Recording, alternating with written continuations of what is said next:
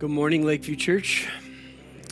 Man, thanks for being here today. What a day out there. And can we just take a moment and give it up for our parking lot attendant this morning working out there? I thought to myself this morning, of all the dream teamers that are going to serve and help things happen this morning, will we have a parking lot attendant who will go out there in this weather and greet people as they drive into our lot? And we did. And that's amazing. And I want to just give a shout out to our parking lot attendants who are working out there today. So glad that you're here. Thanks for braving the cold. And for those of you who are not here in the room, those of you who are joining us online, as I do every week, just want to look right in that camera and welcome you. We are so very glad that you're here. Whether you're watching this live in this moment or on demand sometime later, we're glad that you have joined with us today. And for those of us here in the room, can we give a big welcome to those who are joining us online?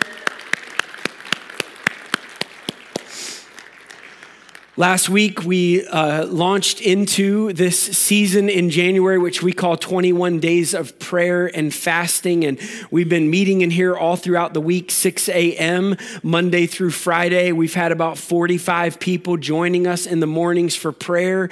And we've just been seeking the Lord together, and it's been a wonderful time. We had a prayer service here yesterday morning at 9 a.m. And of course, we're giving some extended time to prayer in our services on Sunday.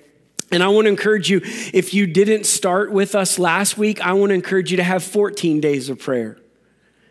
You can be right here with us tomorrow morning, 6 a.m. Come on out. I know it's going to be cold, but it'll be warm in here, and we'll have a great time seeking the Lord in prayer. And so we want to encourage you with that. As we launched into last Sunday, we kicked off a new message series, and I announced our theme for this year. Our theme for this year is built on Ephesians chapter 3, verse 20, which says this: "Now all glory to God, who is able to do immeasurably more or infinitely more than all that we could ask or think." And our theme for 2024 is what Pastor Christian said earlier: more in 2024, that we would pray and seek more from God, more of God's presence, more of his work of saving people and bringing people into relationship with him, more baptisms as people courageously and publicly profess their faith and their commitment to follow Jesus, more life change, that for every single one of us in this church, we would take steps of faith with Jesus in the year ahead, and God would change our lives. And that as he does that, we would see more works of his hand, more miracles, things that could only be explained by there is the power of God at work in our lives and through our lives to make a difference in this world. And in an election year, praying for more unity inside of the church. Right? That as God's people, we would be a living signpost to the world of what it looks like for a group of people to live and dwell together in unity. We may not agree, and in fact, we probably won't agree on every issue, every situation, every circumstance in our world. That's okay. We have something more important that brings us together: one Lord, one faith, one baptism, one God who is Father over all, and we belong to him. We're his family, and so we live together in unity. And then that we would have more connection out into our community. One of the things that I've been praying for over the last several months, just really have sensed the Lord laying it on my heart for our church, is that our church in this year would turn its attention outward. God's been doing some great things among us, and I celebrate that, and I want that to continue. But I am praying that in this year, God would turn our attention out into our community, and we would find ways to move out into our community more consistently, more intentionally, to serve and to make a difference. And to that end, we pulled together a group of people from our church, and we're calling them the local outreach team. And their job is not to go out and do all of the outreach. Their job is to put all of the plans and programming and schedule together so that all of us as a congregation can be mobilized to move out into our community to serve, meet needs, and make a difference. And you're going to hear a lot more about outreach as the year unfolds, but I want to let you know about an outreach event, our first one of the year, that's coming up in February. On February 10th, we've designed a Saturday night event for kids, but it's really for parents. We're doing something called Parents' Night Out. You drop your kids off here at 4 p.m. We're going to feed them. We're going to give them all kinds of activities and fun. We're going to do our very best to absolutely tire them out. And you pick them up at 8 p.m. So you get 4 hours to go have fun yourself. And maybe that's going out on a date. Maybe it's going out to dinner. Maybe it's just peace and quiet at home. We don't care what you do with the 4 hours. They're yours. All that we ask is that you remember to pick your kids up at 8 p.m. We're bringing in a group from outside called Remix Education. The guy who leads this ministry used to be a professional mascot. Yes, he was a professional mascot. His name is Jiggy. And he's coming to our church with his team, and they're going to do a wonderful night of activity and fun. Your kids, your grandkids, your nieces, your nephews, they're going to love it. So birth through 5th grade can come here on Saturday night, February 10th from 4 to 8 p.m. Parents, you can have the evening to yourself to go have fun. And listen, this is a great opportunity for you to let everyone in our community know, because it's not just open to people who are connected to our church. Any kids are welcome at that event. And so we just want you to invite anybody who's got kids, grandkids, nieces, nephews, get them here. It's going to be a great time. There's more information that's available on the hub. You can find it there. We want to encourage you to check that out. Now, not everybody has kids or grandkids. Maybe you're kind of past that stage in life and you have that night free. I want to encourage you to come serve with us. It's going to be a great night of just loving on kids and ministering to them and having fun with them. The team that's coming is doing all of the programming. So we just need people to greet families as they're arriving, help with check-in. We've got some food prep and service. We've got just the kind of fun hangout responsibilities, just be with the kids and enjoy the night with them. And it's going to be a wonderful time. So again, if you're a parent, drop your kids off and go have fun. If you're not a parent, sign up to serve. And there should be a QR code right there. You can scan that right now and sign up to serve with us. This is an opportunity for us to serve and make a difference in the lives of parents and young families in our community, and we want you to be a part of it. Now, if you missed the QR code, there are some signs at the back of the room, and you can scan it there and check out more information about this upcoming event. Okay? Good? February 10th, 4 to 8 p.m. It's going to be a great time. Be praying about it even now for that to be an effective event reaching into our community. Now, this morning, we're in week 2 of our new message series, which we're calling Inside Out. We launched this series last week as part of our emphasis in January, really to help us grow spiritually as a church. And we talked last week about how God wants to help us grow in our inner being. And that's really kind of the point of this message series, that the work that God does doesn't begin on the outside of us, like transforming our behavior first. God wants to do a work deep on the inside of us, actually changing us at the soul level. And then that transformation works its way out into our lives. And this morning, in the second week of this series, I want to talk to you about spiritual warfare. Spiritual warfare. Now, when I say this, for some of you, in your mind, you just imagine spinning heads. At least Dory did. That's kind of the way Hollywood has sensationalized spiritual warfare, right? Like spinning heads as religious leaders confront the demons inside of this person. And we kind of see those images or think about spiritual warfare that way. And we might be tempted to think that that's just kind of pretend or made up, or maybe we think that that's real, but that's not what we experience in our lives. And so we kind of think spiritual warfare really isn't for us. It's just for a really small group of people who are in those kind of situations. And we've not been in that, so spiritual warfare doesn't matter. Or for some of you, when I said spiritual warfare, you may have thought to yourself, well, that doesn't really matter anyway because the devil's not even real. And you might think to yourself, yeah, but we're in church and wouldn't most people here think that the devil is real? Well, the reality is that when American Christians were asked, do you believe the devil is real? More than 6 out of 10 of them said no. That they just believe that he's kind of a concept that we use to speak of evil and wrong in our world, but he's not actually a real being.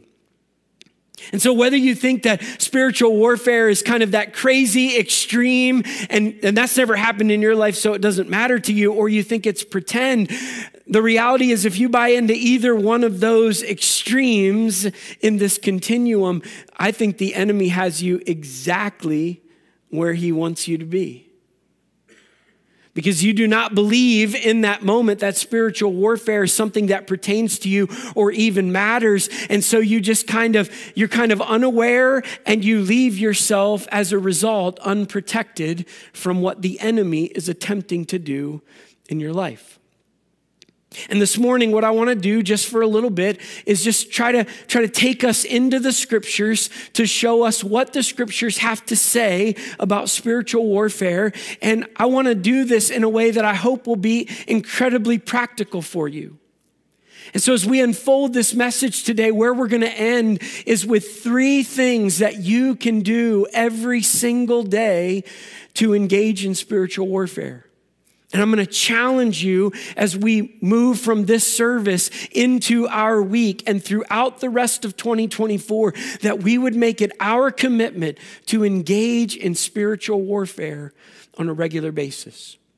And so though we've already prayed in this service a couple of times, I want to pray one more time and commit the rest of these moments in the Word of God to the Lord and ask him to speak to us. So let's pray together. God, we come before you this morning in these moments. And as we take the next few moments of this service to dig into the scriptures, to see what they have to say to us about spiritual warfare, God, I am asking you this morning to set aside everything that might distract us, whether we're here in this room or at home watching online.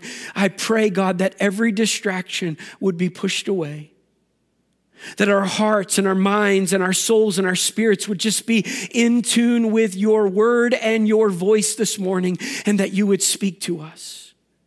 And I pray, God, that you would teach us what you want us to know today, so that we can faithfully live for you in the year that is ahead, that we would no longer be unaware and unprotected from the schemes of the enemy, but we would know what we need to know so that we can do what you have called us to do, to take our stand against the devil and his schemes.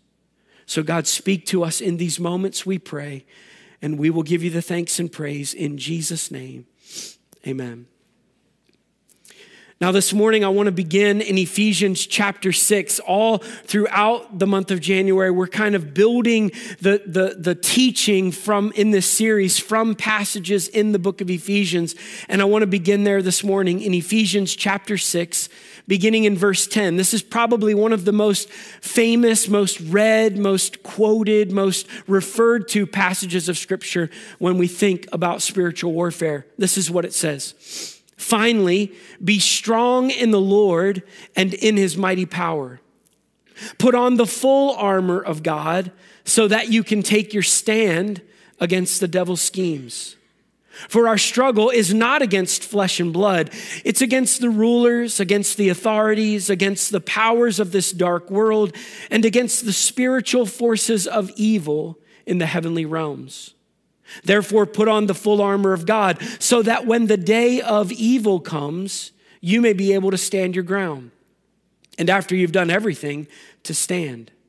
Stand firm then with the belt of truth buckled around your waist, with the breastplate of righteousness in place, with your feet fitted with the readiness that comes from the gospel of peace. And in addition to all of this, take up the shield of faith with which you can extinguish all the flaming arrows of the evil one. Take the helmet of salvation and the sword of the Spirit, which is the Word of God. Now, this passage about the armor of God, I think, teaches us 4 things about spiritual warfare. And I want to go through them very quickly because this is just the introduction. The first thing we learn from Ephesians 6 about spiritual warfare is that we have an enemy.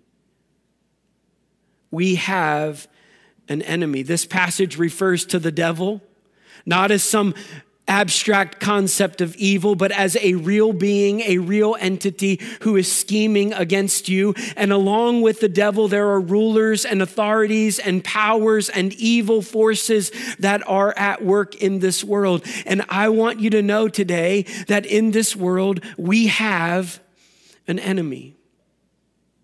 And if you don't believe me, it doesn't matter because it doesn't make that enemy any less real. We have an enemy. Second thing we learn is that that enemy is fighting against us. The devil is scheming. The rulers, the authorities, the evil forces that are at work in this world, they have a mission, and their mission is to stand against us, to keep us from becoming everything that God wants us to be. We have an enemy and he's fighting against us. Lesson number 3, we can win through God's mighty power. It might be tempting for us this morning as we think about the devil and all of these rulers and authorities to begin to let fear grow in our hearts. But I want to just encourage you this morning, though there is an enemy and he's fighting against us, he cannot win. There are 2 people who believe that this morning in this room. We have an enemy fighting against us, but I just want you to know today, he's been defeated. God's mighty power is more capable than the enemy that we are standing against, and we can win. We can stand strong in God's mighty power. And then the 4th thing we learn from Ephesians chapter 4 is that we're called to take a stand, and spiritual warfare is the way that we take our stand. Paul's writing to these Christians in Ephesus after having written to them what we looked at last week, to let God strengthen you in the inner being and through the work of the Holy Spirit, and let Christ dwell in your heart through faith and root you in God's love and fill you up to the fullness of God, that we would grow spiritually. Now Paul is saying, put on the armor of God so that when the enemy tries to take ground in your life, you can take your stand. And putting on the armor of God, that is spiritual warfare. This is the way that we take our stand against the enemy. And this morning, what I want to do, just buckle your seatbelts. I got 3 lists for you, and they all have 3 things. That means we got 9 points. The heat is on in here and it's cold outside. So if you just want to sit back, relax. 3 lists with 3 points each. I'm going to go through them as fast as I can this morning. First list is this. I want to just share with you 3 realities that I think we have to know and understand in our lives in order to engage in spiritual warfare. Number 1 of the first list. First reality you need to know, the devil is real. The devil is real. I referred to it just a moment ago, but the Barna Group did this research. They asked American Christians, do you believe the devil is a real entity, a real being? More than 6 out of 10 American Christians said no. Do not believe the devil is real. Another 8% of those surveyed said that they weren't sure what they believed about the devil. This means that an overwhelming majority of American Christians aren't sure that the devil is real or what to believe about him. And I want to just help you with that this morning. Because I think if we say we believe the Bible, we cannot then say that the devil is not real. Those 2 things don't go together because the Bible talks about the devil not as an abstract concept of evil, but as a real being. Now it makes sense why we would not think he's real because what Scripture teaches us about him. In fact, if you look in your Bible at 2 Corinthians chapter 11, verse 14, it's going to be on the screen for you.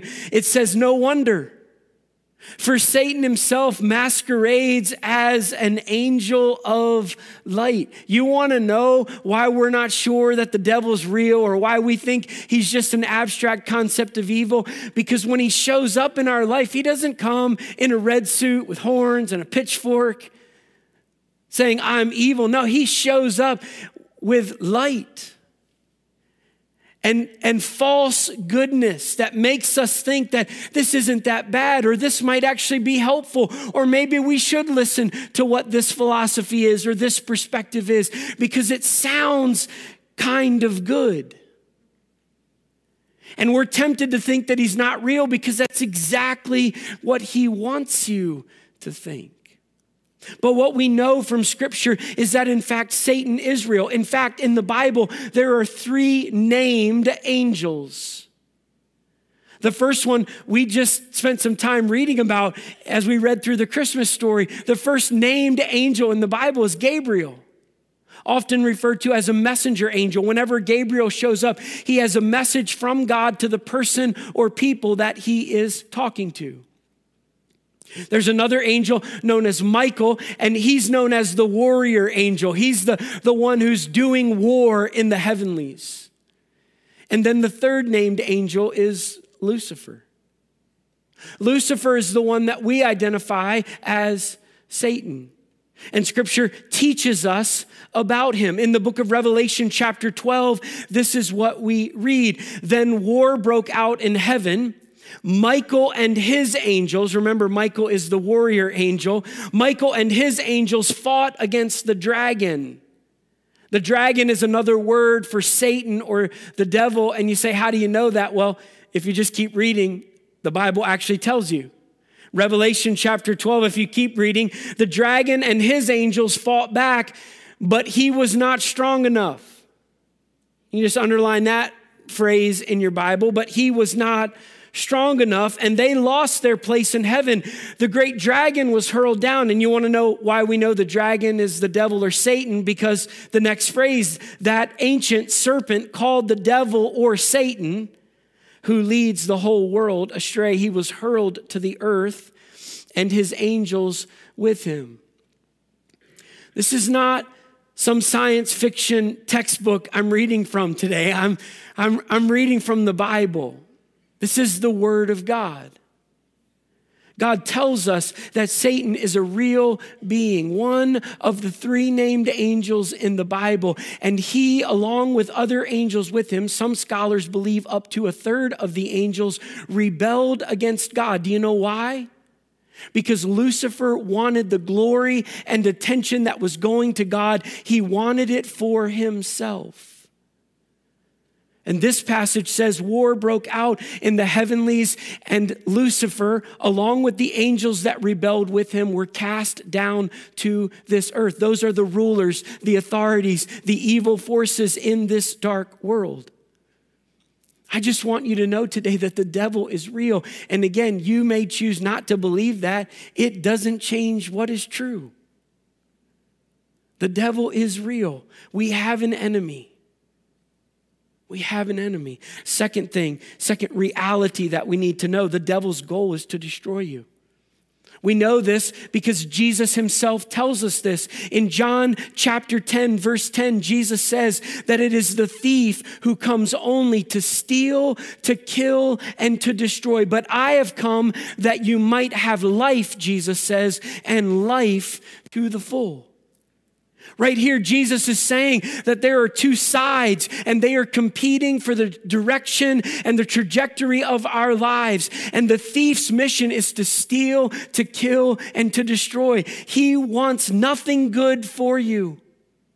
Even if when he comes and he presents things to you that look kind of good, that feel good and right to you, if they are not good as God defines it, the mission behind that thing is to destroy your life, to keep you from everything that God has for you. And here's the thing. The way that the enemy goes about fulfilling his mission is he tells us lies.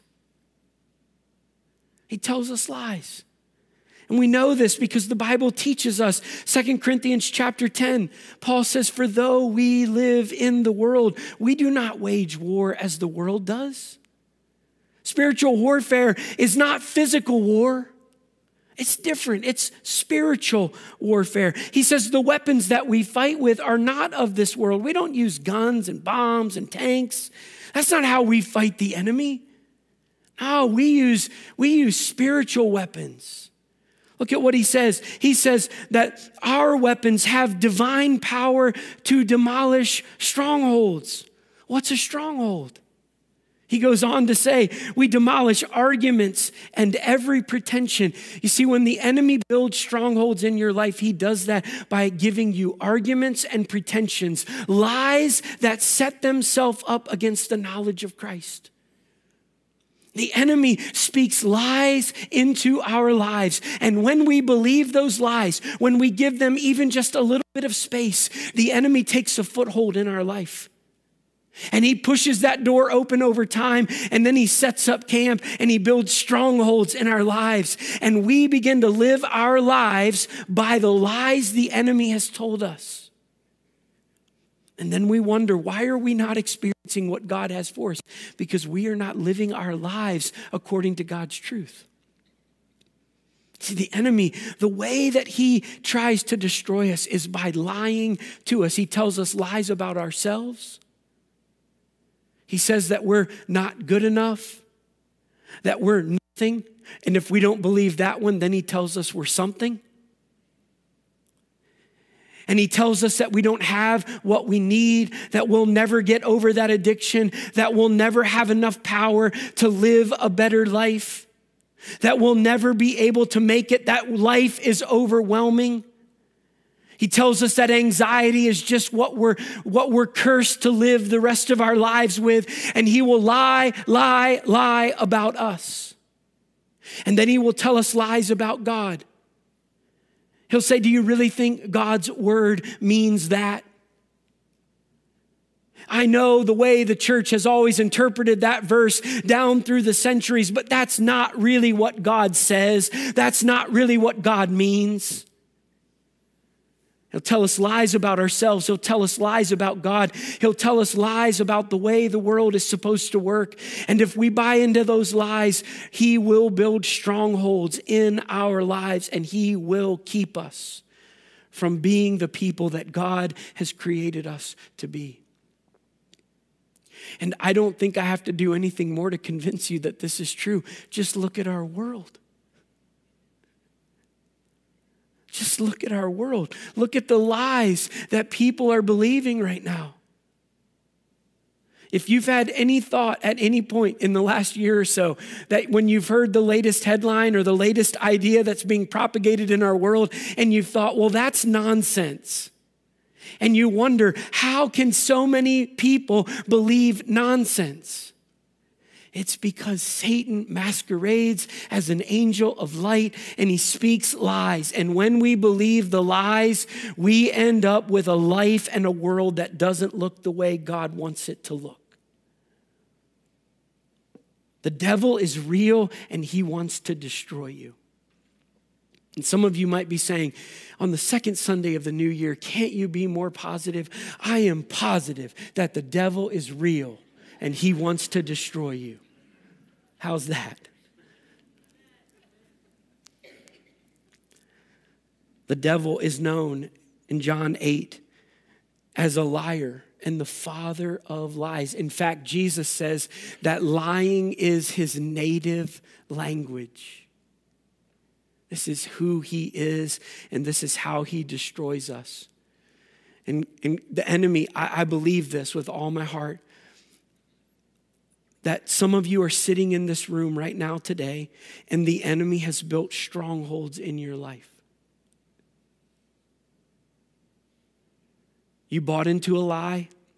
It might be about your own life. It might be about God. It might be about the way the world works. Whatever it is, the enemy told you lies. You bought into it, and the enemy set up camp in your life, and he's built a stronghold.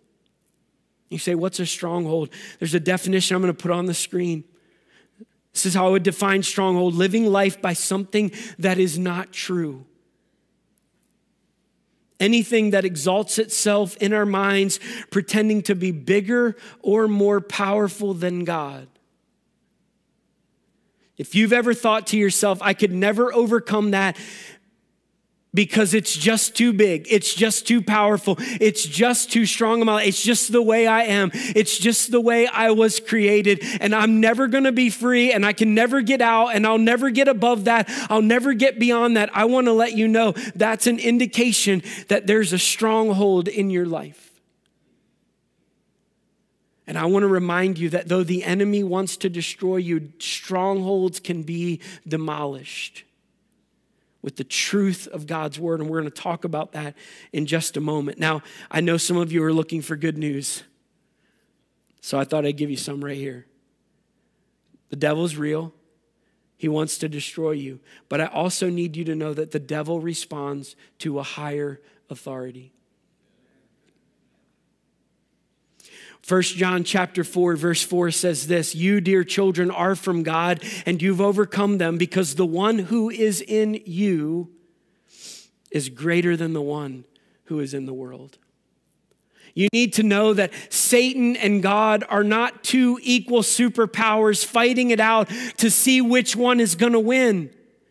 No, Satan is a created being, and he has always been and will always be under the authority of God. He has been defeated. He has no power over your life. And you need to know that today, that though the enemy is real, though he is fighting, though he has power and he has influence in this world, our God is greater, and we can take our stand and win the victory in God's mighty power. Amen? Three realities. Let me give you now three weapons, and I got to move fast. Three weapons. First weapon, the name of Jesus. The name of Jesus. You want to know how to engage in spiritual warfare? What are the weapons that God has given us? Just speak the name of Jesus. Speak the name of Jesus. The name of Jesus has power and authority. In Luke chapter 10, the 72 have been sent out. They've been sent out to preach and to heal and to cast out demons. And they come back to Jesus and they say, Jesus, you're not going to believe this. And Jesus says, try me. I think I might. And they say, even the demons submit to us in your name. And Jesus says, well, of course, I saw Satan fall like lightning from heaven. I was there when the great battle broke out in heaven, and he wasn't strong enough, and he was cast down. So of course, the demons submit to you in my name. Speak the name of Jesus. Weapon number 2, the blood of Jesus. Revelation chapter 2 says they triumphed over him by the blood of the Lamb and by the word of their testimony. You want to know how to engage in spiritual warfare? Speak the name of Jesus and then remind the enemy of the work of Jesus. Remind him that Jesus' body was broken and his blood was spilled for the forgiveness of the sins of the world, and that they buried him in a tomb, and 3 days later, the power of God raised Jesus from the dead. And in that moment, death, hell, and the grave was defeated, and the enemy now has no power and no authority over your life. Speak the name of Jesus and remind the enemy of the work of Jesus. Remind him that Jesus is our victory. And then weapon number 3, the word of God. The word of God. The enemy speaks lies, but the word of God is truth. This is why it's so important for you to be in the word of God. We don't just want you to fulfill some religious obligation and check something off a list. No, we want you to read the word of God every day to equip yourself with the truth. So that when the enemy comes and says, you're not going to be able to do that, You can remind the enemy, I can do all things through Christ who gives me strength. And when the enemy says you shouldn't be generous with your resources, you can remind him that I'm going to keep being generous because God is the one who will supply all of my needs according to his riches in glory. And when the enemy says you'll never escape that temptation, you can remind him that when you are tempted, God will always provide a way out, and that you can submit yourself to God and resist the devil and he will flee from you. You see, when the word of God is in your life, you can speak it as a weapon against the lies of the enemy. And I want to encourage you to speak the name of Jesus. Remind the enemy of the work of Jesus, and then proclaim the word of God so that every time a lie comes, you are refuting that with the truth of what God says. And watch the enemy's strongholds in your life be demolished and broken down. 3 realities, 3 weapons. Now let me give you 3 things to do every single day. Just real practical. What can you do every day? Number 1, commit yourself to God every single day. Commit yourself to God. In James chapter 4, verse 7, we are told, submit yourself to God, resist the devil, and he will flee from you. Some of you are trying to resist the devil, and it's not working. And I would suggest to you, it might be because you have not fully submitted yourself to God. You've said, I really want God's help to resist the devil here in this one area of my life, but these areas over here, I kind of like them. I'd like to keep them because there's comfort and there's pleasure and I find joy in those things. I just want to keep them. I know God says I shouldn't have them or shouldn't do them, but I really like them. So I'm going to keep them for myself. But God, can you help me over here? And I think the order in James 4 is critically important. That you would submit all of yourself to God completely, fully, hold nothing back. Give him everything. And then when the enemy comes against you, just resist him and he will flee. That is the promise of God's word.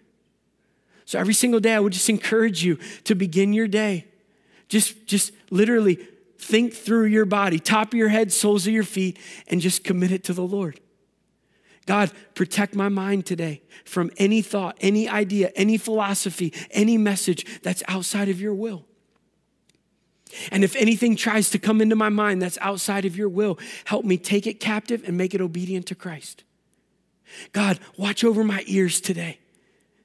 Help me listen for your voice and help me hear the things you want me to hear. And God, if there are messages coming to me that are not from you, help me block those out and to tune those out so I hear only what you want me to hear.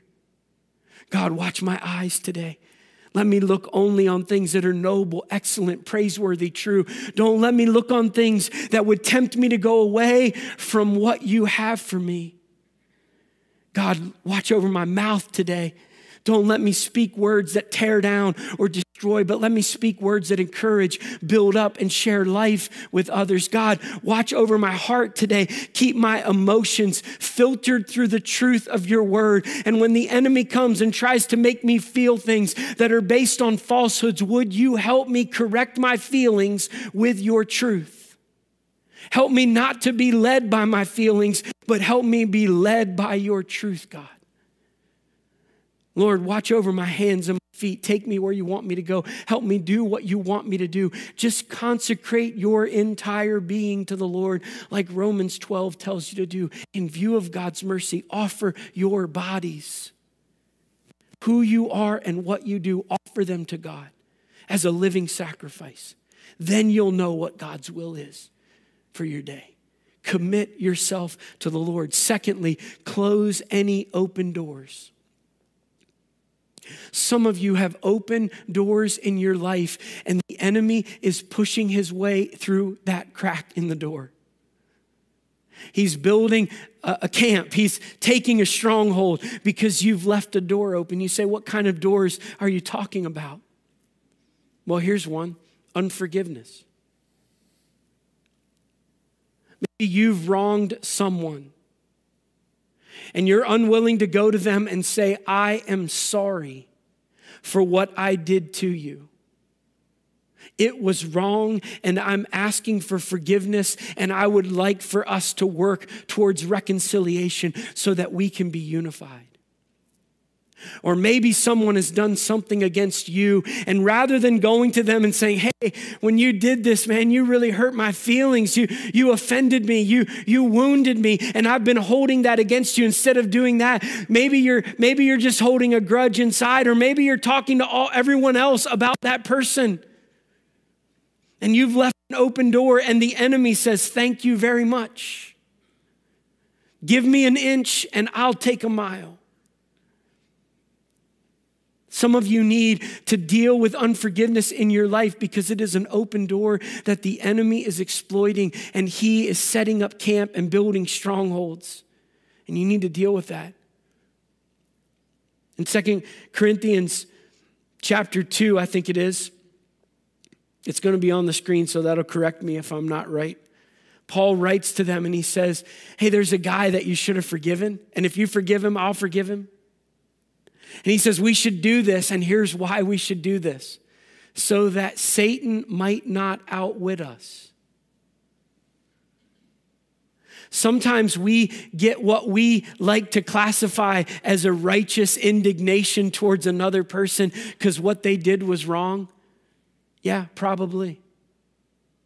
But the last time I checked, Jesus said, you should forgive if you want to be forgiven. He doesn't say if what they did wasn't really that bad. He just says, forgive. And some of you have held on to unforgiveness, and the enemy is exploiting that in your life. Here's another open door: bitterness or anger. Some of you have anger and rage towards other people. Some of them are people that you don't even really know. They're just like people that you see on social media, and your blood boils.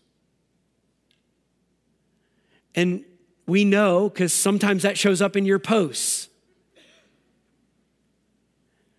And there's anger that comes out of you. And I want to just remind you that anger is a dangerous thing if it is not filtered through the truth of God's word and the grace of God. In fact, in the book of Ephesians, we are told, in your anger, do not sin. Do not let the sun go down while you are still angry, and do not give the devil a foothold. You got to close those open doors. Let me give you one more. The secular, ungodly influences in our world. Ephesians 5 calls these the fruitless deeds of darkness. And in fact, in verse 11 of chapter 5, it says, have nothing to do with the fruitless deeds of darkness. Now, there's a tension here, and the tension is that we have to deal with a question in our lives as faithful followers of Jesus. I have to deal with it, and so do you. And here's the tension. How much of the secular do I allow into my life? How much of the things of this world do I allow into my life? And I'm thinking about music, movies and shows, books that we would read, YouTubers we might follow, social media influencers that we might be connected to, how we engage in politics, the news media. How much of the secular do we allow into our lives? Unless you think that I'm going to now give you a set of rules and guidelines to follow, like watch this news channel and not this one, you'll have to stay tuned for a future time because I'm not doing that in this message. In fact, I don't think it's appropriate for me to give you guidelines and rules on this issue because I believe in the Christian journey that there are some things that you may be more susceptible to than me, and the Holy Spirit might tell you to stay clear of something that would trip you up. That he may not say to me, because I have other things in my life that I will be most prone to trip up on, that the Holy Spirit is saying, stay clear of that. And he may not be saying that to you. I actually believe that when it comes to this question, this is why we need to listen to the voice of the Holy Spirit. And let the Holy Spirit give us guidance and direction. And if the Holy Spirit says, don't watch that show, don't watch that show. And if the Holy Spirit says, hey, you need a little less news media in your life, put a little less news media in your life. And if the enemy says, if God's Holy Spirit says to you, hey, take that social media and delete that account, you should delete that account. Whatever God says to you, you should do that. I'm not putting rules on you today. I'm just saying, listen to the Holy Spirit and close the open doors. Because I think the enemy's always looking for a way to get you.